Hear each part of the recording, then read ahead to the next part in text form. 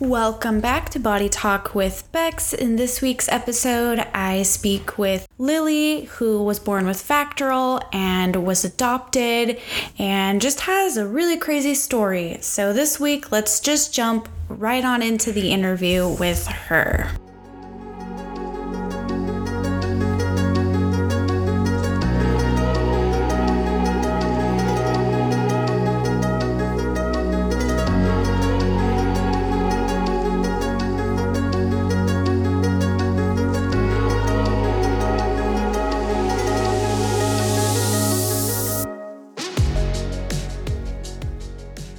Hi.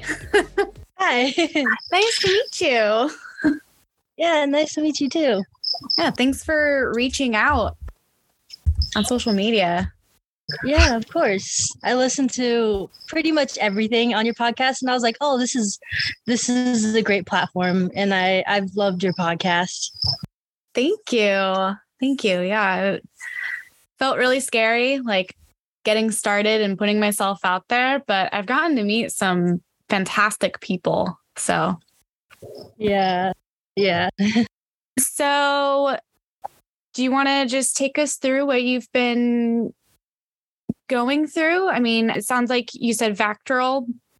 Do you want to go letter by letter, or? I don't know what would be the best because I have a little bit of an unusual situation. So I guess I'll just start from the beginning then. Yeah. So I was born in China, and then I lived in China for the first 5 years of my life. And then I was adopted when I was 5.5 years old. But so, yeah, I was born with Vacterl.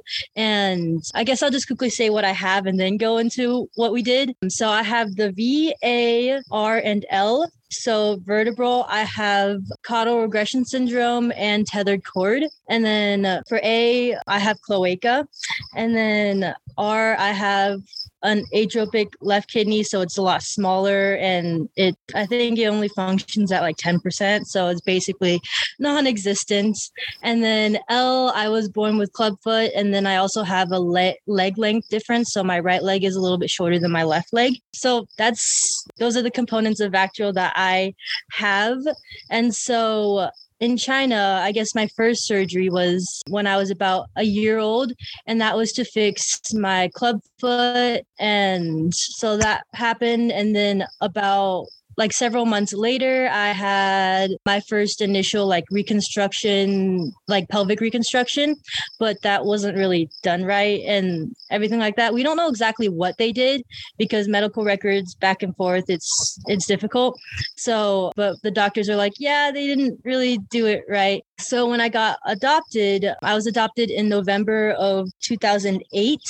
And basically right away, my parents knew I had like not issues, but like all these challenges and what I was born with and stuff. So they immediately were like ready to start like making sure I was okay. And so doctors visits started happening. They were sending videos of how I walked because I walk with a limp, and then I fell all the time because of my tethered cord. They didn't know that was a thing, but I've had it since I was a baby. And then so just all those appointments happening. So yeah, I fell a lot, and then my parents were trying to figure out like why and all this stuff happening. And then I was also dealing with incontinent issues, both bladder and bowel, because I was still living with what they called a rectovaginal fistula. So I still had a fistula between my like vaginal canal and my rectum. So I wasn't able to like control anything. And so we ended up going to Cincinnati for all my, I guess, big procedures, big surgeries. And so I got, the first one I had there was my tethered cord release. That was when I was 6. So I was adopted at 5.5. And then first surgery before I turned 6. It was February. So a couple months after I was adopted, actually. And then I had a break, but still doctor's visits. And then in the summer of 2009, I had my like big reconstruction where they had to like move my rectum and put it into place and all these other things. And I missed like the first 2 weeks of kindergarten and wasn't able to go to school for a little bit. And then yeah, I had to do bowel management, start a bowel management routine, which started out as like rectal enemas once a day. And then I got like a Malone surgery, which is where they took my appendix and attached it to my belly button. And then I just run like a catheter through that and basically flush out my system once a day. So I've had that for like 12 years. I'm experiencing that. And then the tethered cord caused me to have like neurogenic bowel and bladder, which is why I have to do the flush. And then I also cath through my urethra. So I've been cathing since I was 5. And then I started self-cathing when I was like 7 because I was like, I don't want my mom to do it anymore. Yeah. But yeah, those are all my like big surgeries in childhood, I guess. Yeah. Wow. And I assume you still have things going on like to this day that you deal with. Yeah. So I get yearly checkups like kidney ultrasound, and then I sometimes get blood work. It kind of depends on when the doctor's like, oh, maybe we should do it. So like every other year or whatever. And then I also get like a urine test. But recently, so like we thought everything was great. Like during my childhood, everything was great. And then about junior year of high school, I started to have some issues with like my bowel routine not going well and having to deal with all that stuff. And then I was having some back pain and leg pain. And so we were like, oh, maybe like my tethered cord had reattached, like my spinal cord had reattached. So I had to get an MRI for that. And they're like, nope, you're all clear. And so, well, because of all those issues, I was only seeing one doctor, one urologist who dealt with both the bowel and bladder side of things. And so, but he was all the way, so I live up in Washington. So he was all the way in South Carolina at the time. And then that was during COVID. So I wasn't able to go see him. And so wrote me a referral to like Seattle Children's to get all that done. And I got the MRI and it came back clear. But because of all the other issues I was having, I ended up meeting with their pelvic reconstructive medicine clinic team. And so I went from like one doctor to like 6 doctors, which is actually really good because I needed all those doctors to help like do everything and make sure I was okay in all of my aspects. So I was meeting with them, and because they're new doctors, they wanted to like run a couple tests and make sure like see how my body functions and see like the anatomy of everything because I'm new and complicated. And so I had an exam under anesthesia done July of like after my junior year. So that July I had an exam under anesthesia where the gynecologist had to, because I had a vaginal reconstruction, like a vaginoplasty back when I was 6, but we didn't do anything afterwards. Usually after a vaginoplasty, you have to go in and dilate, but I was way too young for that. Yeah. So she was like, yeah, way too young. No. And so she went in and I had some stenosis at the surface level. So she cut and opened it up because I was interested in starting vaginal dilations to make it so that I can eventually have sex. But so she did the exam, and then the general surgeon who specializes in colorectal, she was also in the exam room and she wanted to do like a nerve simulator to see how my sacral nerve moved and everything like that. And it turns out while she was doing exam, it turns out my rectum was not where it was supposed to be still. Oh my gosh. So yeah, it was outside of the like sphincter muscle complex. And so from then on, we started doing more tests. So another MRI. And then I had what was called a anal rectal manometry, where they test like the muscles down there and stuff like that to like get a better sense of like the anatomy of my body. So she would know if I did choose to do surgery, like how everything worked and how well everything worked. And then just a lot of appointments because I like live several hours away. I live like 4 hours away from Seattle Children's. We did a lot of telehealth appointments and stuff like that, just like talking and her explaining everything. And so just a lot of back and forth communication. And then I did end up opting to go for surgery because there was a chance that it could help everything function better. And so I got that surgery done in November, like the week before Thanksgiving, because I got discharged Thanksgiving Day. And so that was a whole big process, and it was crazy because it's my senior year of high school. I wasn't expecting this, but it turned out well. I was in the hospital for like 7 days. So I was there the day before to do prep, and then the day of surgery. So I was on a clear liquid diet, sugar-free diet for like 6 days the day before. And then the day of surgery, I wasn't even allowed to eat anything, even after surgery, drink anything, even after surgery. And then for the next 5 days after that, I was on clear liquid, sugar-free diets. No one was allowed to eat in front of me. The way I did my classes, I FaceTime some people in some of the classes, depended on the teacher.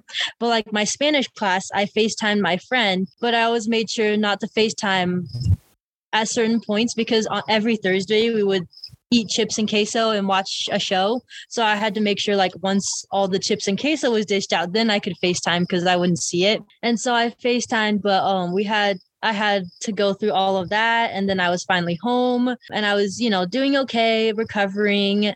And then after from December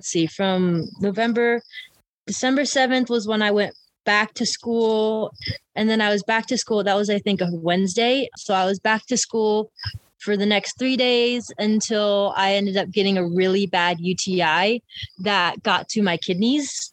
It was not fun to deal with. We were trying to get a hold of my doctor, like calling. And finally, my mom was like, I'm paging the on-call urology resident because we have to get you on some things, because it had been a day of me just on the couch with terrible body aches and side pain. The side pain was terrible. Yeah, I fully know what you're talking about with that. Oh, yes. Those kidney infections. Oh, yeah. So I finally got some antibiotics. I was doing great. I was able to go back to school, took vacation. We did a family trip we used to live in Louisiana in New Orleans, and we loved the city there. So we went down for Christmas and then to the beach and everything like that. And then I got back. Then I got another infection. No. That one also hit my kidney. Was that hitting your healthy kidney or both? We don't know exactly which one. It was just side pain. It was mostly on my unhealthy one, which is, I guess it's good.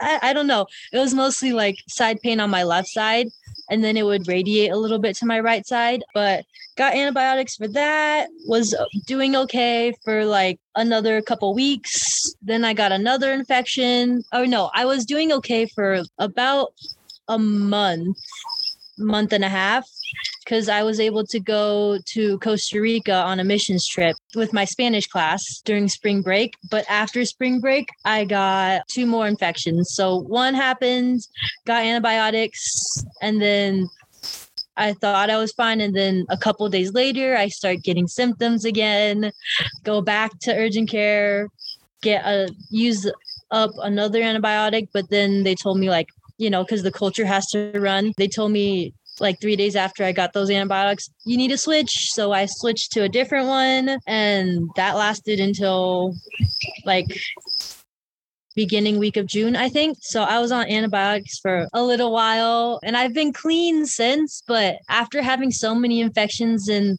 such a short amount of time, you get slightly paranoid, not like complete paranoia, but you're like, oh, it looks a little cloudy. Oh, does it hurt? You're everything overthinking like that. it completely. Yeah, I'm like, is this another infection? Because if I do get another one, I have to tell my doctor, because I think he's gonna, if I do, he would put me on a low dose of antibiotics for like a month to kick everything out and kind of go from there. But so far, so good, Yeah. I mean, that's got to be really hard on your immune system too. The back and forth of not just having the infection, but also the antibiotics. Yeah. That's a lot for your body to handle. It is. It caused a lot of issues. And then I was on a probiotic because try to combat the antibiotic. So I've been taking probiotics ever since. I started taking a cranberry supplement to, get all those healthy vitamins and minerals. But if I do ever start, I chug a whole bottle of cranberry juice and a bunch of water. Yeah. That's what we always did. Yeah. When I was a kid and like felt something coming on, it's like, okay, who's got cranberry juice? Where is it? Where is it? I know we have Go to some the somewhere. store. Yes. Yes. Yeah.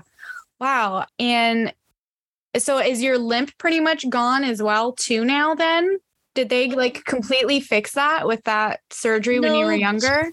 No, because the limb is more of like a bone like length difference, not really like muscle or anything like that. Like I do have low muscle tone on my right side because of the tethered cord, but the tethered cord helped with like some bladder and bowel issues, and then it allowed my leg to actually get stronger as I walked more and stuff and not fall basically as much. But as far as limb length, my limbs, like I think it got a little bit longer as I grew. Like it grew with my body, but it's still not the same length as my left leg. But apparently it's not as noticeable as, I think it is, because sometimes like I've had several occasions where like my math teacher in 8th grade was like, Lily, are you okay? Like you're limping. And I was like, oh, I always have a limp. I think at least, because my leg is shorter, but it comes and goes. Usually when I'm more tired, like if I've walked around a lot, then it's a lot more prevalent and stuff like that. So yeah. Gotcha. So it only bothers you like sometimes. Yeah. Yeah. That's good. Yeah, I can pretty much do whatever I want. I can go hike up a mountain, or I mean, it takes me longer because I have short legs. First of all, I'm short, and then and then it doesn't have as much endurance, I guess, because it's low muscle tone and so not as much power and endurance. But I can, if we want to go hike 6 miles, it might take me a while, but I will go still hike 6 miles. Yeah, that's awesome. Yeah. Very cool. I mean, it sounds like you've been through quite a lot. And it sounds like you had parents who adopted you who just were ready to take it on. Yes. And wanted to give you like the best that you could have, which is amazing. Mm-hmm. So I assume your communication with them, like they were pretty open about talking to you about everything. Yeah. So my mom was the main, like she was the main person coming to the doctor's appointments, mostly because they were up in Cincinnati. So it would always be like dad had to stay home because I have 3 other siblings, 2 older brothers and a younger sister. Wow. But like during the intensive parts, dad would have to be home. He was in the military, so he had to work and then take care of my brothers. And while mom and I went up to Cincinnati, and then so she's basically been the main like person who knows everything.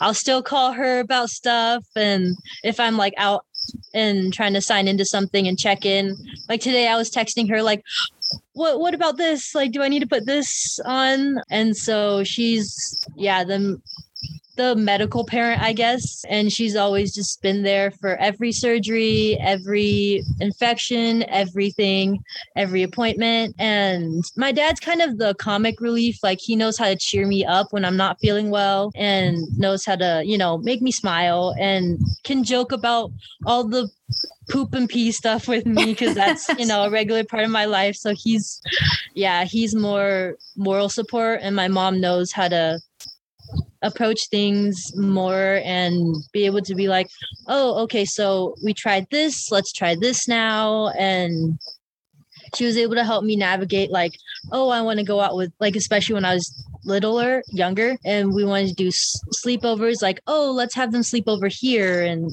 stuff like that. I swear moms are like superheroes with how much they do for us. Yes, such superheroes. Yeah, my mom was always the medical parent as well. And dad was the fun, like, let's go get ice cream. Exactly. Yeah. So I guess you went to just regular school most of the time then. It sounded like only just in high school that you had to, video chat in. Yeah. So I missed the first 2 weeks of first 2 weeks of kindergarten. So I was only in public school from kindergarten to second grade. And then we moved and my mom didn't like the school system. So we homeschooled. She homeschooled all four of us. Oh my gosh. Yes. What a She chore. homeschooled yeah, exactly. She homeschooled all four of us until when did my brother go to school? I think my brother first went to because now we all go to a private school. We all went through private school. And so my oldest brother, who's now 21, when he started going to the school his freshman year, then my other brother, who's the same age as me, he went his 7th grade year. I went in my 8th grade year, and then my younger sister went in her 6th grade year, I believe. So we homeschooled for a really long time and then kind of like transitioned because the private school also has like a homeschool once a week co-op sort of thing. So we were able to like transition from just mom to then, we're going to do co-op. And then we went through co-op and then went to, I guess, normal school. That's a really cool. I don't think I've heard of that. Yeah. It was a really great program. Yeah. Yeah, we always just did, like, if I was in school, I was in school. And then, like, when I homeschooled, it was just homeschooling. We never had that, like, transition. I think that would have been really helpful, though. Yeah, it was really helpful because when you do that co-op, as far as the way our school does it, you can do all the sports that the school provides. So like you can do track, you can do golf or do the play and go to the school dances and do all of those things. But you didn't have to like go to school to do it. So I thought it was really great. Yeah. Yeah, that is really cool. Did you wind up doing any of those extracurriculars? So in 6th and 7th grade, when I was still homeschooling, I did volleyball, and then I went to school and I did volleyball 8th grade.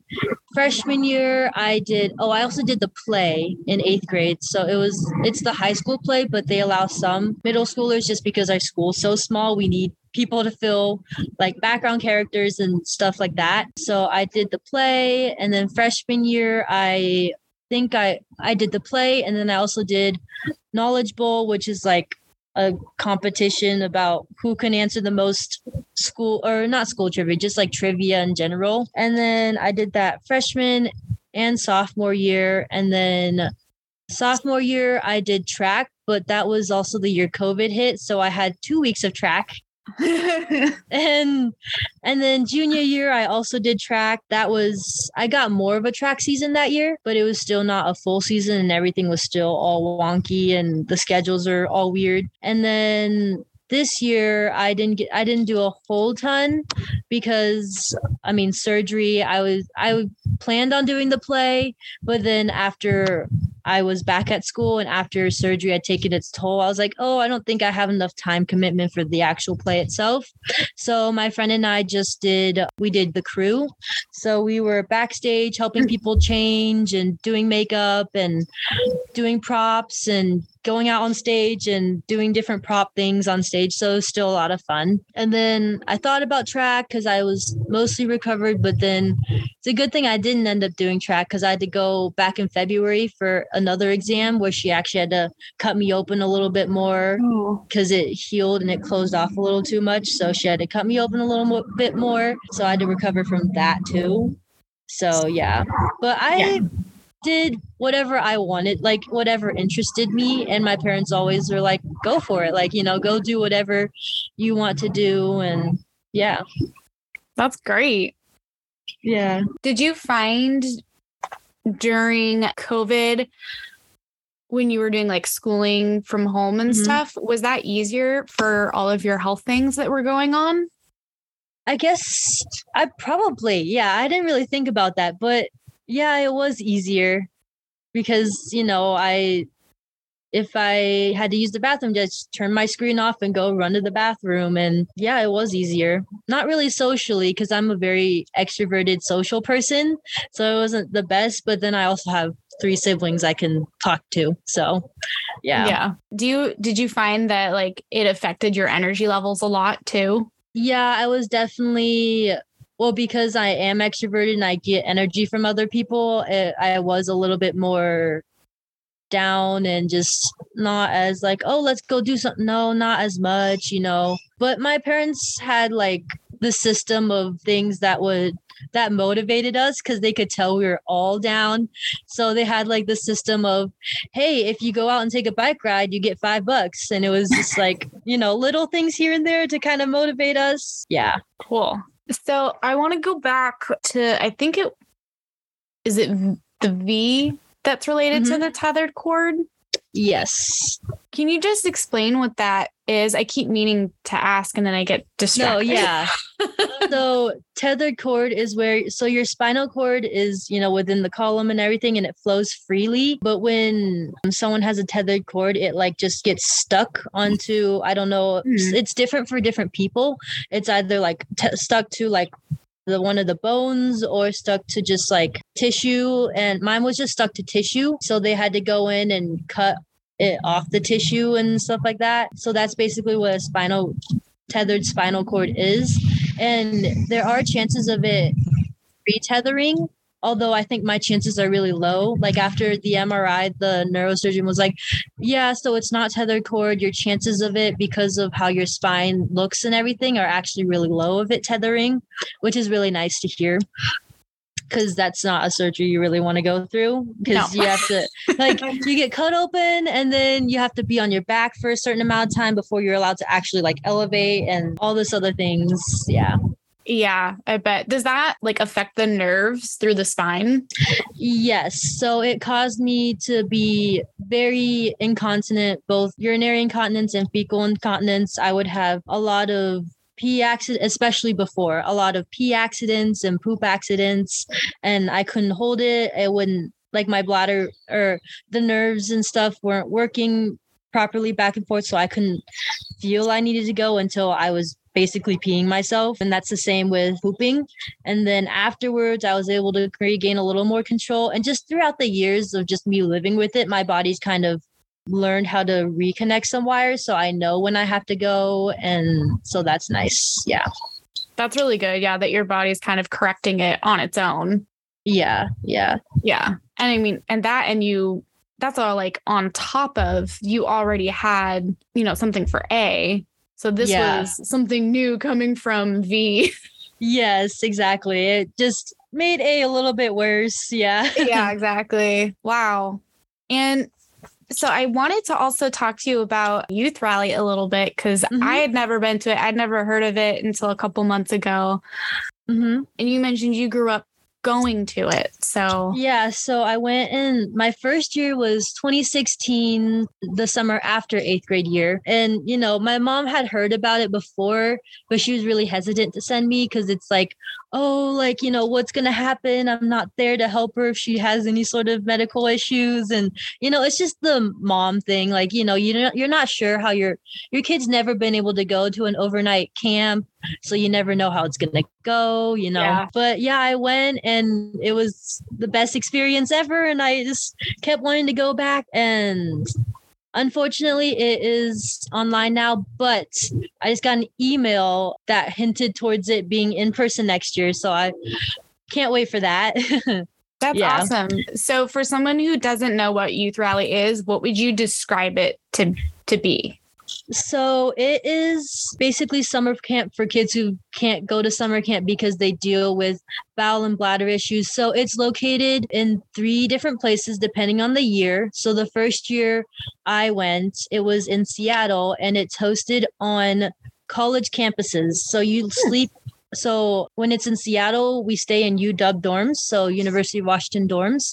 And it's kind of, the way it's designed is to help you with your, self-confidence, because kids, we have all these scars and we've gone through surgeries. So, and our body feels like it's against us. So it helps you develop the self-confidence, like positive body image.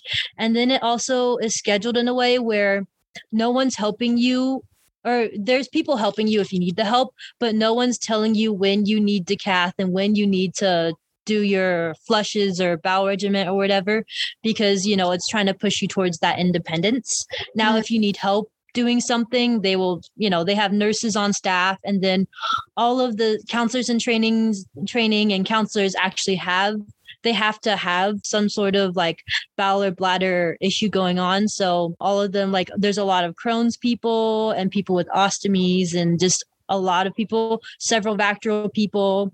And so all the counselors know how to deal with an issue because they've gone through that issue, which is really nice. But there's a set schedule and you see the schedule at breakfast. And then that's how you kind of like plan out your day of when you're going to do your things that you need to do. Cause there's times where it's a normal camp day. They don't try to make sure that there's like, 2 hours of free time every single day for you to do your thing. Nope.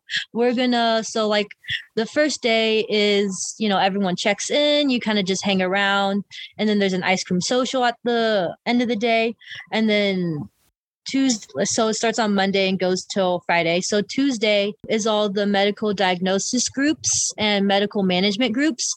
So you go to whichever one you have. So I started out in the cloaca one, and then I visited the Vacterl one.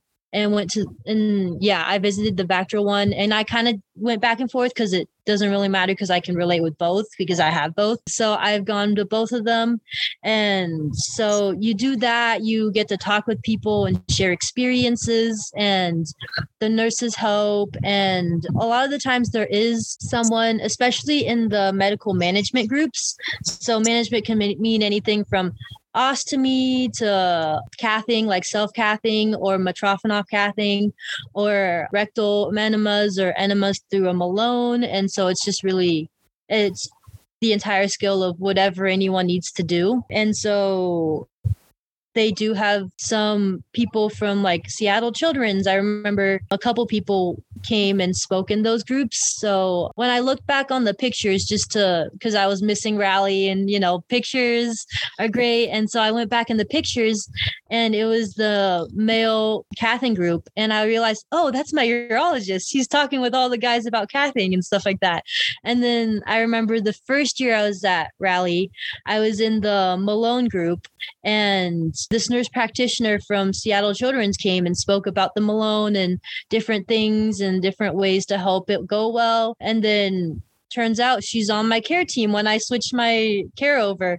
And when I met her, when I had that initial appointment with her, she's like, "You seem familiar. Like, do I know you from anywhere?" And then we ended up somehow getting onto the topic of Rally. And I was like, that's how, like that. And then we just made that instant connection of like, we've met each other before and stuff like that. So Tuesdays is the medical groups. And then there's usually some other, and then I think it's also, there's like a talent show on Tuesdays. And then Wednesdays, you go to like the sports and fitness center at whichever college it is. So the rec center, and you basically you choose before, when you're registering for camp, you choose different things that they have listed. So like rock climbing or the biking class or Pilates or Zumba or whatever. So you choose whichever, and that's to kind of get kids to be like, you can use your body and you can do all these things and be able to rock climb and be able to play tennis and be able to play basketball in a wheelchair, all these things to show kids that they can do whatever they're interested in doing. So that's always a great day. It usually takes up most of the day because you have to walk there and then walk back. It's just a great camp for kids who, like I said, have never been to summer camp before. Their website is youthrally.com or .org. And it's just a great place for kids to be able to not only go to summer camp, but also meet people who deal with the same issues and know what they're going through, and be able to like talk with peers and talk with adults who are like, you can see they're living a completely full life. Really great for kids to like learn all of these skills and like build the confidence and like learn that they can still live life basically. Yeah. And then Thursdays is like a field trip day. So the first year I was there, we went to a lake and spent the entire day at the lake, paddleboarding, whatever, like just spending the day at the lake. Fun. And then the next time when I was in Seattle again, we went to, what was it? An amusement park just outside the city. That was like a water amusement park combo thing. Yeah, I don't remember the name, but I don't remember the name either, but I know what you're talking about. yes. So we went there and, you can ride the roller coasters and be able to play at the water park and walk back and forth. As long as the counselor was in sight, you could do whatever you wanted to do. So those are really great days to be able to. It also teaches you how to pack because, us medical kids always have a backpack on them wherever they go out of the house. I think that all my friends think I'm like the mom of the group because I always have a backpack. I have hand sanitizer. I have baby wipes and, everything you need. So yeah, all of us medical kids. So it teaches you how to like pack for the day and they tell you what you're going to do. And so you pack for, I need this many catheters today and to use and just be able to do all of that. But then also have complete independence, because once you check into because we've done a couple amusement parks, like Boulder, you go to an amusement park, and also in San Diego, I think it has one roller coaster in San Diego, but you get to be out in the world, but you're not regulated, you're not told what to do. You just there's a counselor there. Do you want to go do this? Do you want to ride this ride? Do whatever you want with your buddies and just be able to experience life and be like, oh, you can ride a roller coaster. Like you never thought you could, but you can. And so Thursdays are great days to just get out into the world and you're still in the rally bubble, but you have a lot more independence and stuff like that. And then Fridays, so like I said, it's the free time day. You get to go off-site, off campus, or stay on campus and whatever. And there's always the dance. There's like a dance at the end of the week where it's like, casual homecoming basically. And everyone goes, and it's also the graduation ceremony for all the people who are too old to be at rally, but they we call it it's called graduation because you really do graduate. You learn all these skills and you learn something new each time you go to rally, and then you graduate because you're ready to face the world and be able to be a young adult living with these challenges, but be able to be independent and you're ready now. Rally's helped you prepare and everything like that. So it's just I couldn't say enough good things about this camp. I love this camp. Yeah. I'm getting goosebumps listening to what it's like. I think that's amazing that there's even something out there like that for people like us. Yeah. Yeah. And that's where I met. Yeah. Oh, sorry. Oh, sorry. I was just going to say, didn't you mention you were going back as a counselor? Yes. So it starts on the 12th. So next week I'll be a counselor in training. It'll be online. I think this is the last year. I think Mary Beth sent out an email and it headed towards next year being in person.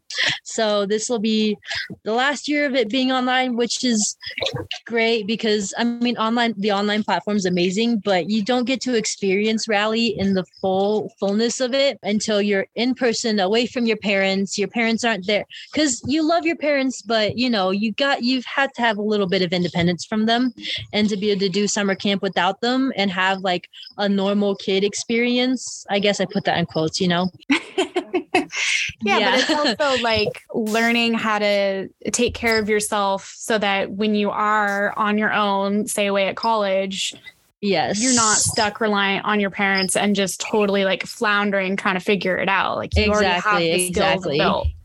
Yeah. And the youngest you can go is like 11, and it goes from 11 to 17. And so you get all those childhood years, as many years as you go, to be able to build upon each skill that you have, meet new people. That's where I met my best friend. I was actually just up in Idaho yesterday because it was her birthday, and she also has Vacterl. And we met, both as 13-year-olds, 14-year-olds, just shyly like, hi, what's your name? Like, what do you have? And now I'm driving up 2 hours to go spend the entire day with her. And we've gone back and forth. She's flown up to my house because she originally lives down in San Diego, but she's living with a different family and helping out that family right now as a job.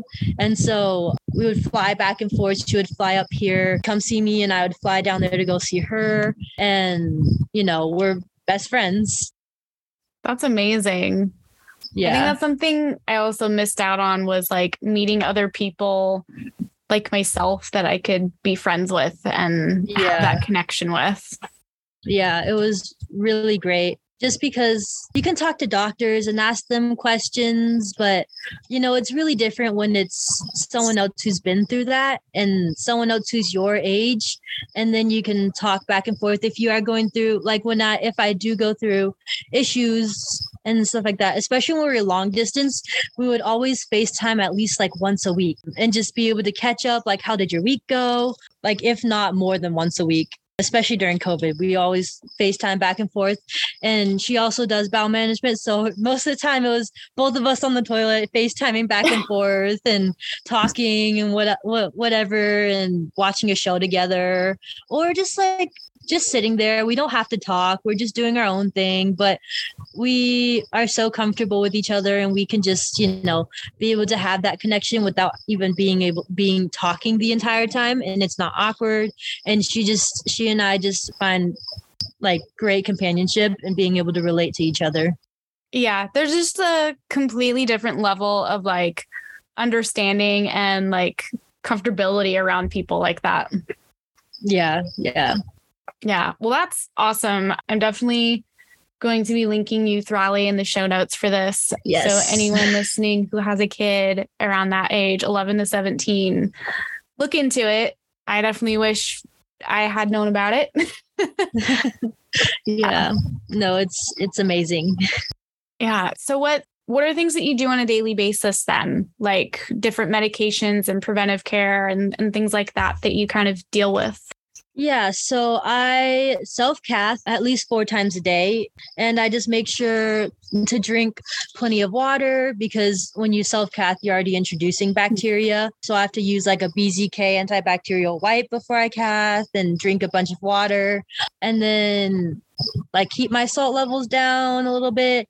And then I also do bowel management through my Malone. So I have a solution of like saline and glycerin. We're trying to tweak that. Actually, I'm having some issues with it, but I basically run that through my belly button and I poop on the toilet for an hour. It's only supposed to take an hour. Right now it's taking a little bit longer than an hour, which is why we're trying to get it to only be condensed to that long. Most bowel management, from what I understand, obviously there's so many different ways to do it, but most of it is about an hour. 45 minutes to an hour is like the ideal golden time that you want to be sitting on, because any more than that and it just gets in the way of being able to do things and stuff like that. So we're trying to tweak that right now for me. It's been causing some issues, but nothing I can't fix or whatever. And so I do that. And then I take like oxybutynin for my neurogenic bladder to keep the bladder spasms down. And that's, yearly checkups. I've had a lot more doctor's visits and telehealth visits lately because of everything else going on. But unless I have an issue, I'm all good for a year. Yeah. And that's great. When I was younger, though, when I was with just the one urologist, I would go every year for like a urodynamics test to make sure my bladder pressures were good, to make sure I didn't have any reflux. And then I always get blood work. And then if it was a year that I didn't do the urodynamics, then I would get, is it cystoscopy? I don't know, where they look into your bladder. Yep. Cystoscopy. Yep.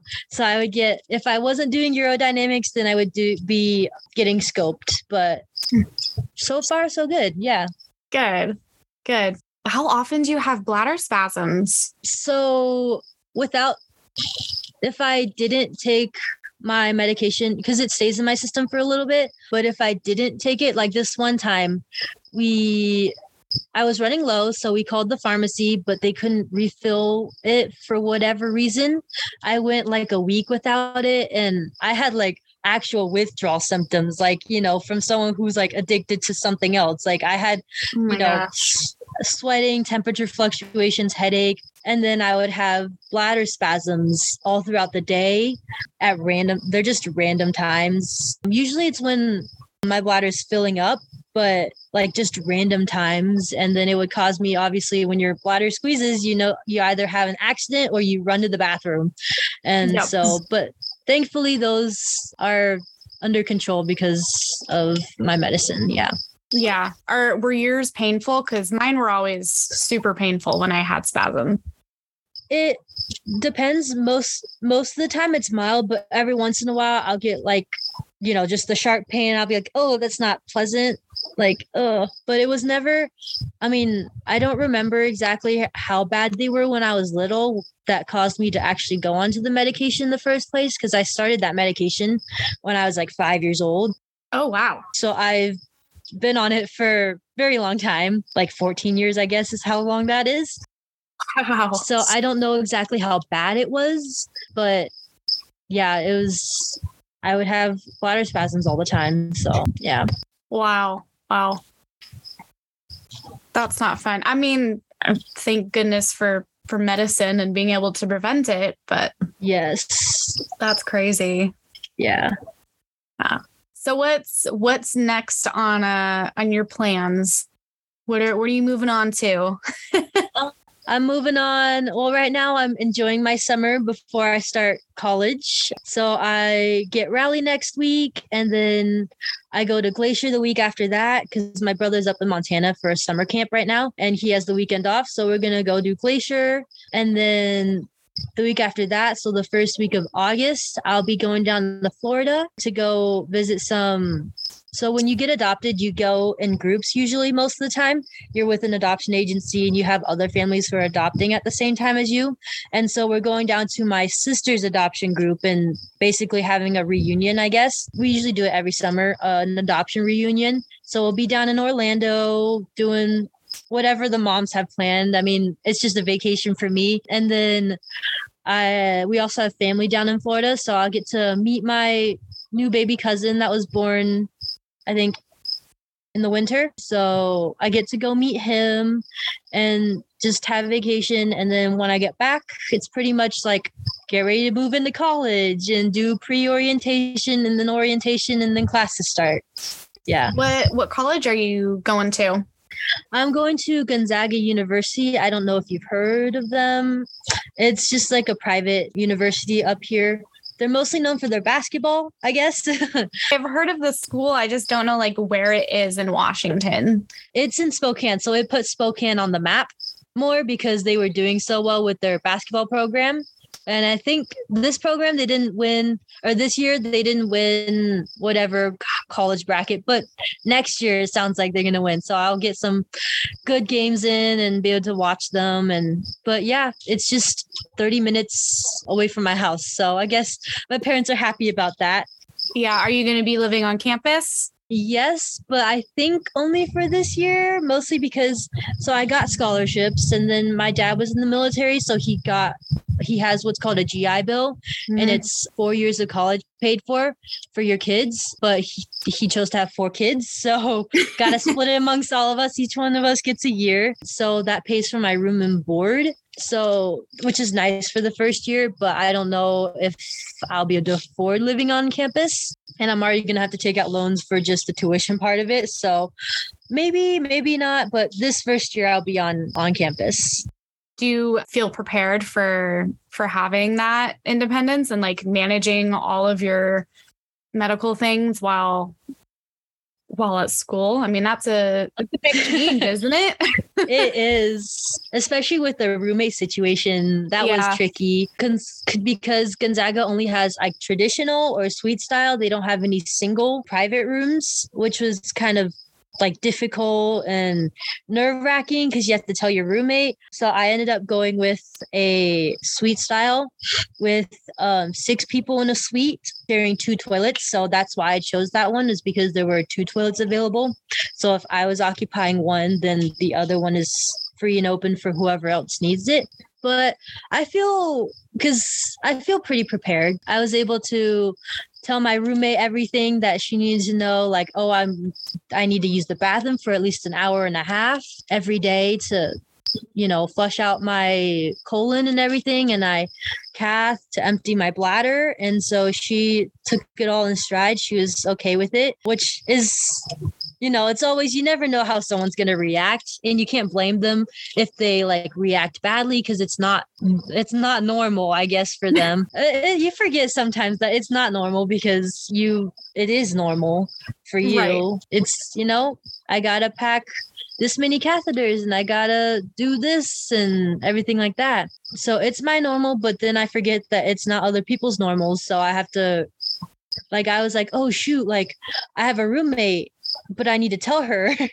So I did.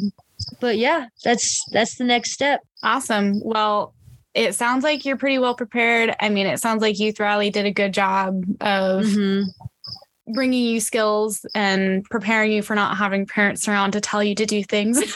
Yes. So it should be all set up. But is there anything else that you wanted to talk about, or?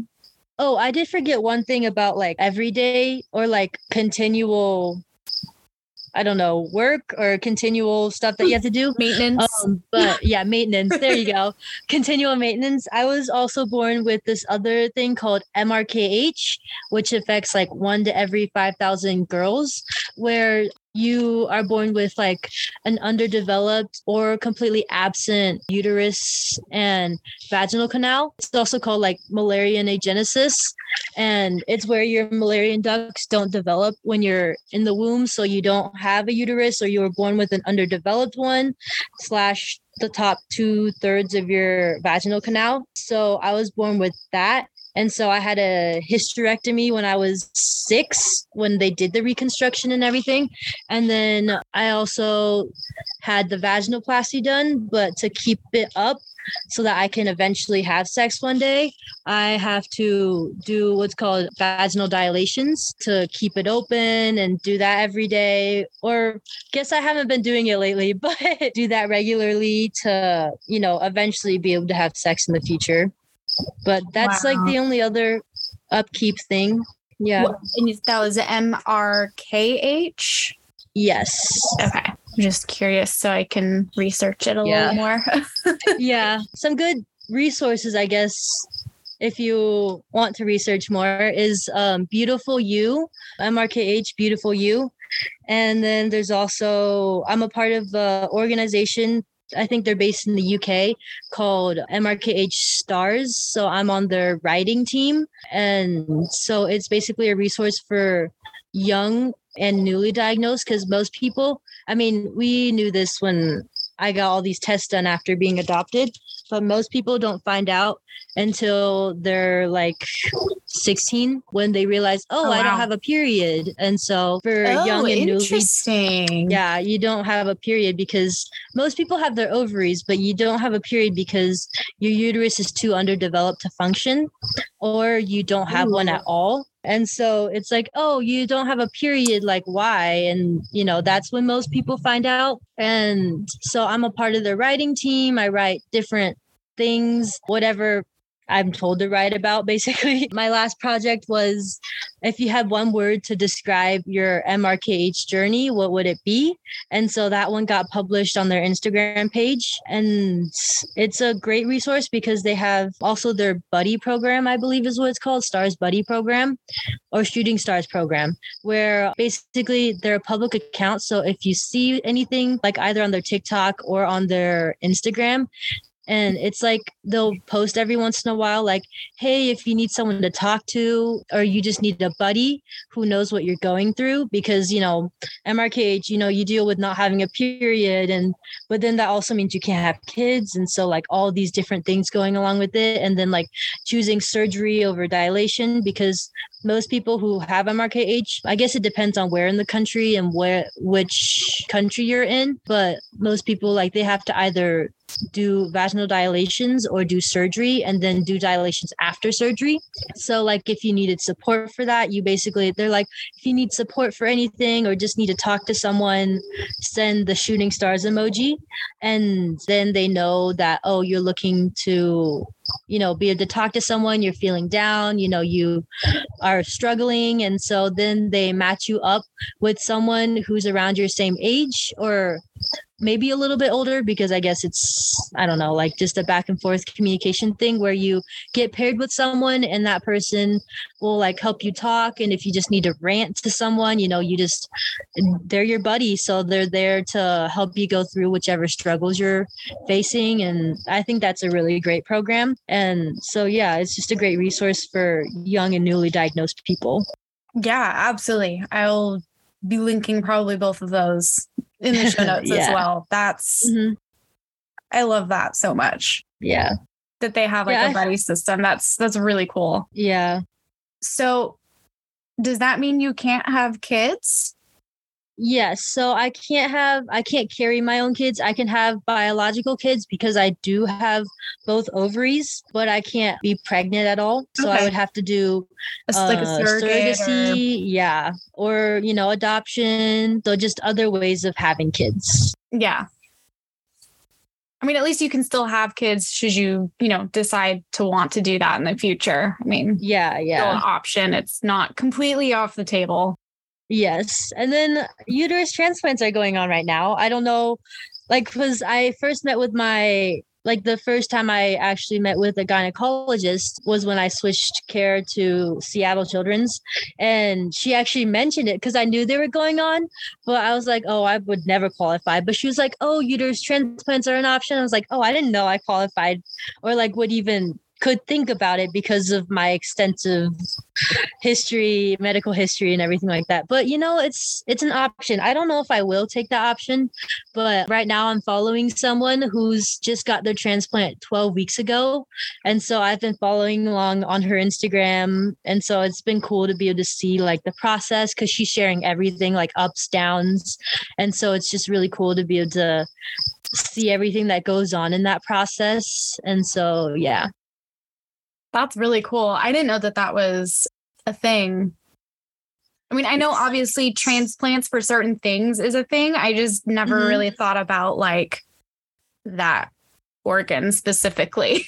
Yeah, it's still in its trial stage right now. So the only people who can get it is if they qualify for a trial. It's not open to the public yet. But, I'm still young and, medicine is changing very quickly every day. And yeah. Yeah, maybe whenever you're actually ready to do it, it'll be available and a little bit more ironed out. Yes. Yeah. Yeah. Wow. What just incredible stuff going on for you. Yep. Yeah. We've been through the ringer a little bit. Yeah. Yeah. But you're still smiling. Yep. Thanks for talking to me about everything. Yeah. I think it's really nice to be able to talk to people about it and put your story out there just because I feel like it's things that people don't talk about normally. Exactly. I know. Yeah. When I I created my medical account on Instagram, I guess. And at first I was like, oh, shoot, what are people going to think?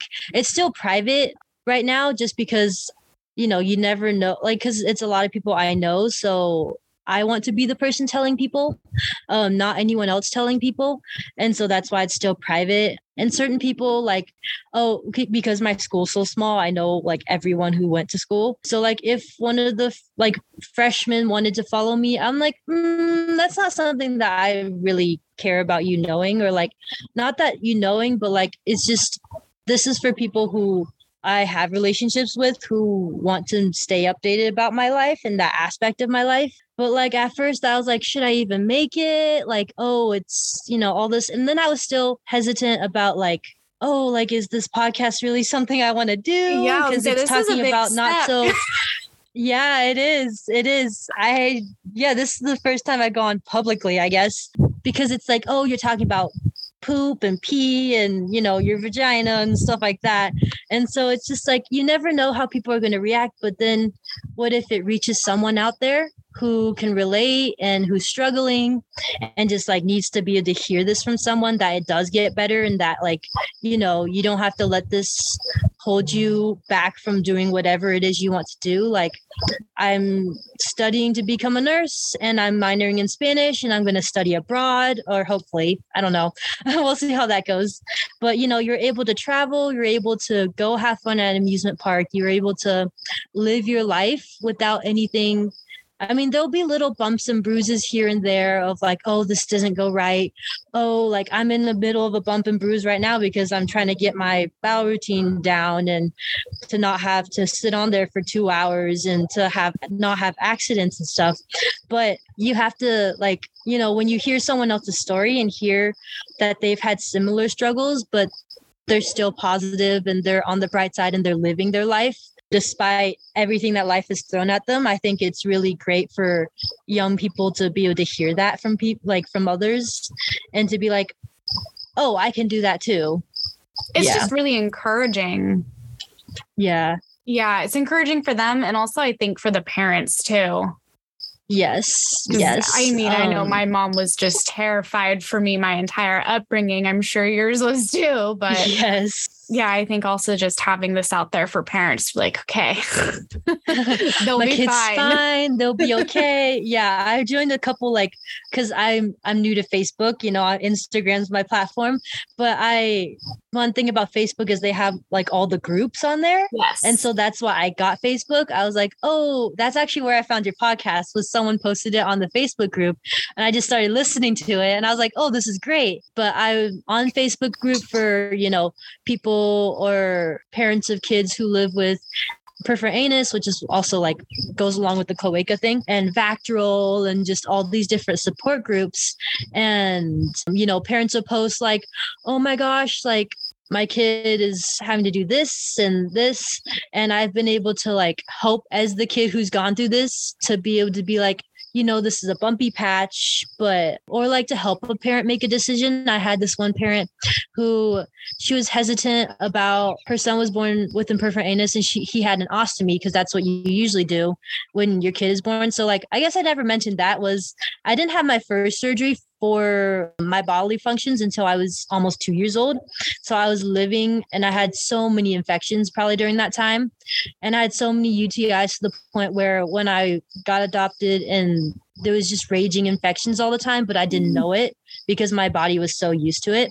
Oh, wow. But when you're born with imperfect anus, you are brought to surgery pretty much as soon as possible, as soon as they can get someone to do it and someone who's qualified to do it.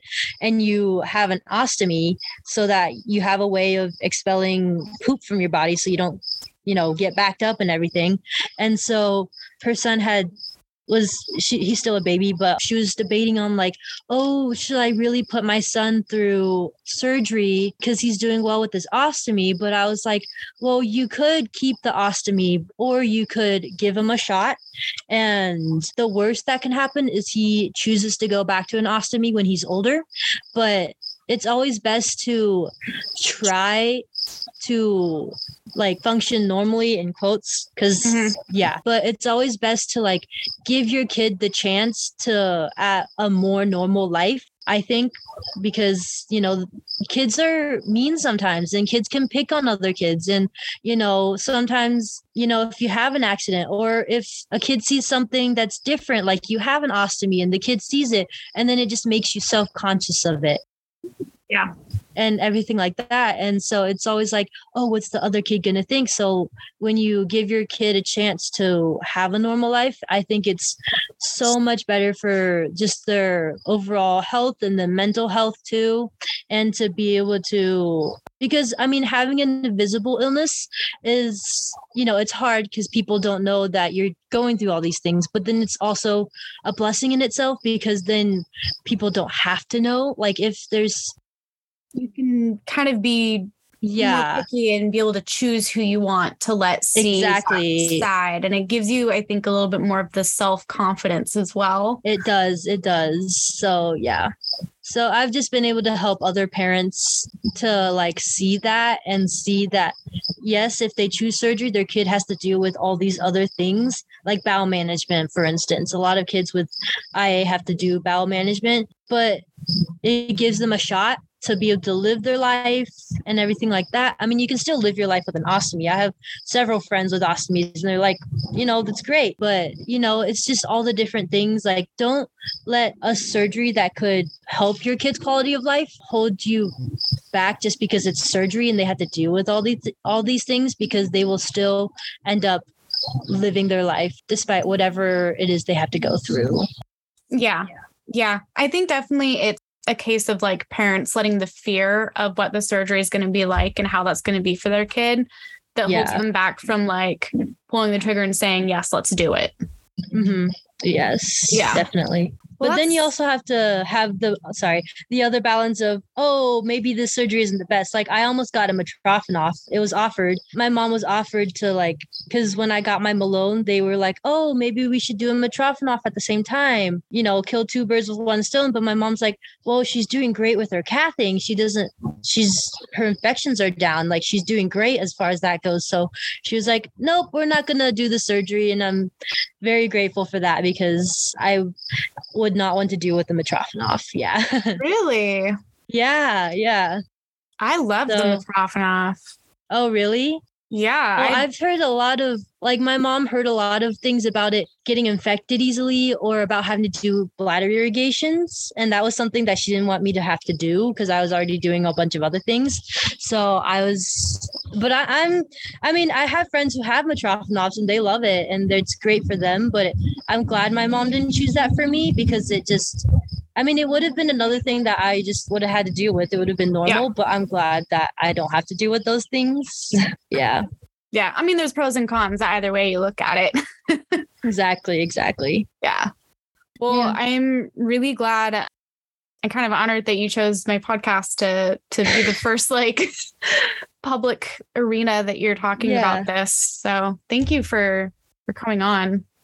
Well, thank you for having the podcast in the first place. Yeah, I never really found one that was about, you know, bowel and bladder things. Oh, I mean, it started out as just, you know, your story with all the problems you were having with your bladder and everything, bladder exstrophy.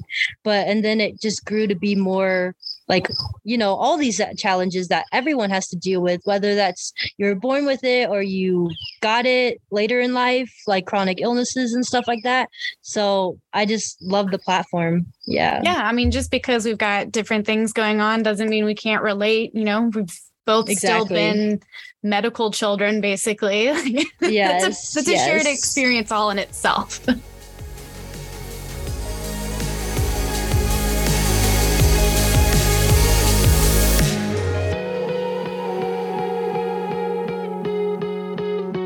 Thanks for listening to this week's episode of Body Talk with Bex. I hope you enjoyed this interview with Lily about Vacterl and the variety of challenges that comes with. If you enjoyed this episode, please leave me a review on Apple Podcasts or wherever you listen to podcasts at. Also, consider becoming a patron on patreon.com. We just rolled out some new great stickers for patrons, which are also available on the website. If you would like to share your story or know someone who would like to, I can be contacted through my website, www.bodytalkwithbex.com, or on social media. Thanks for listening.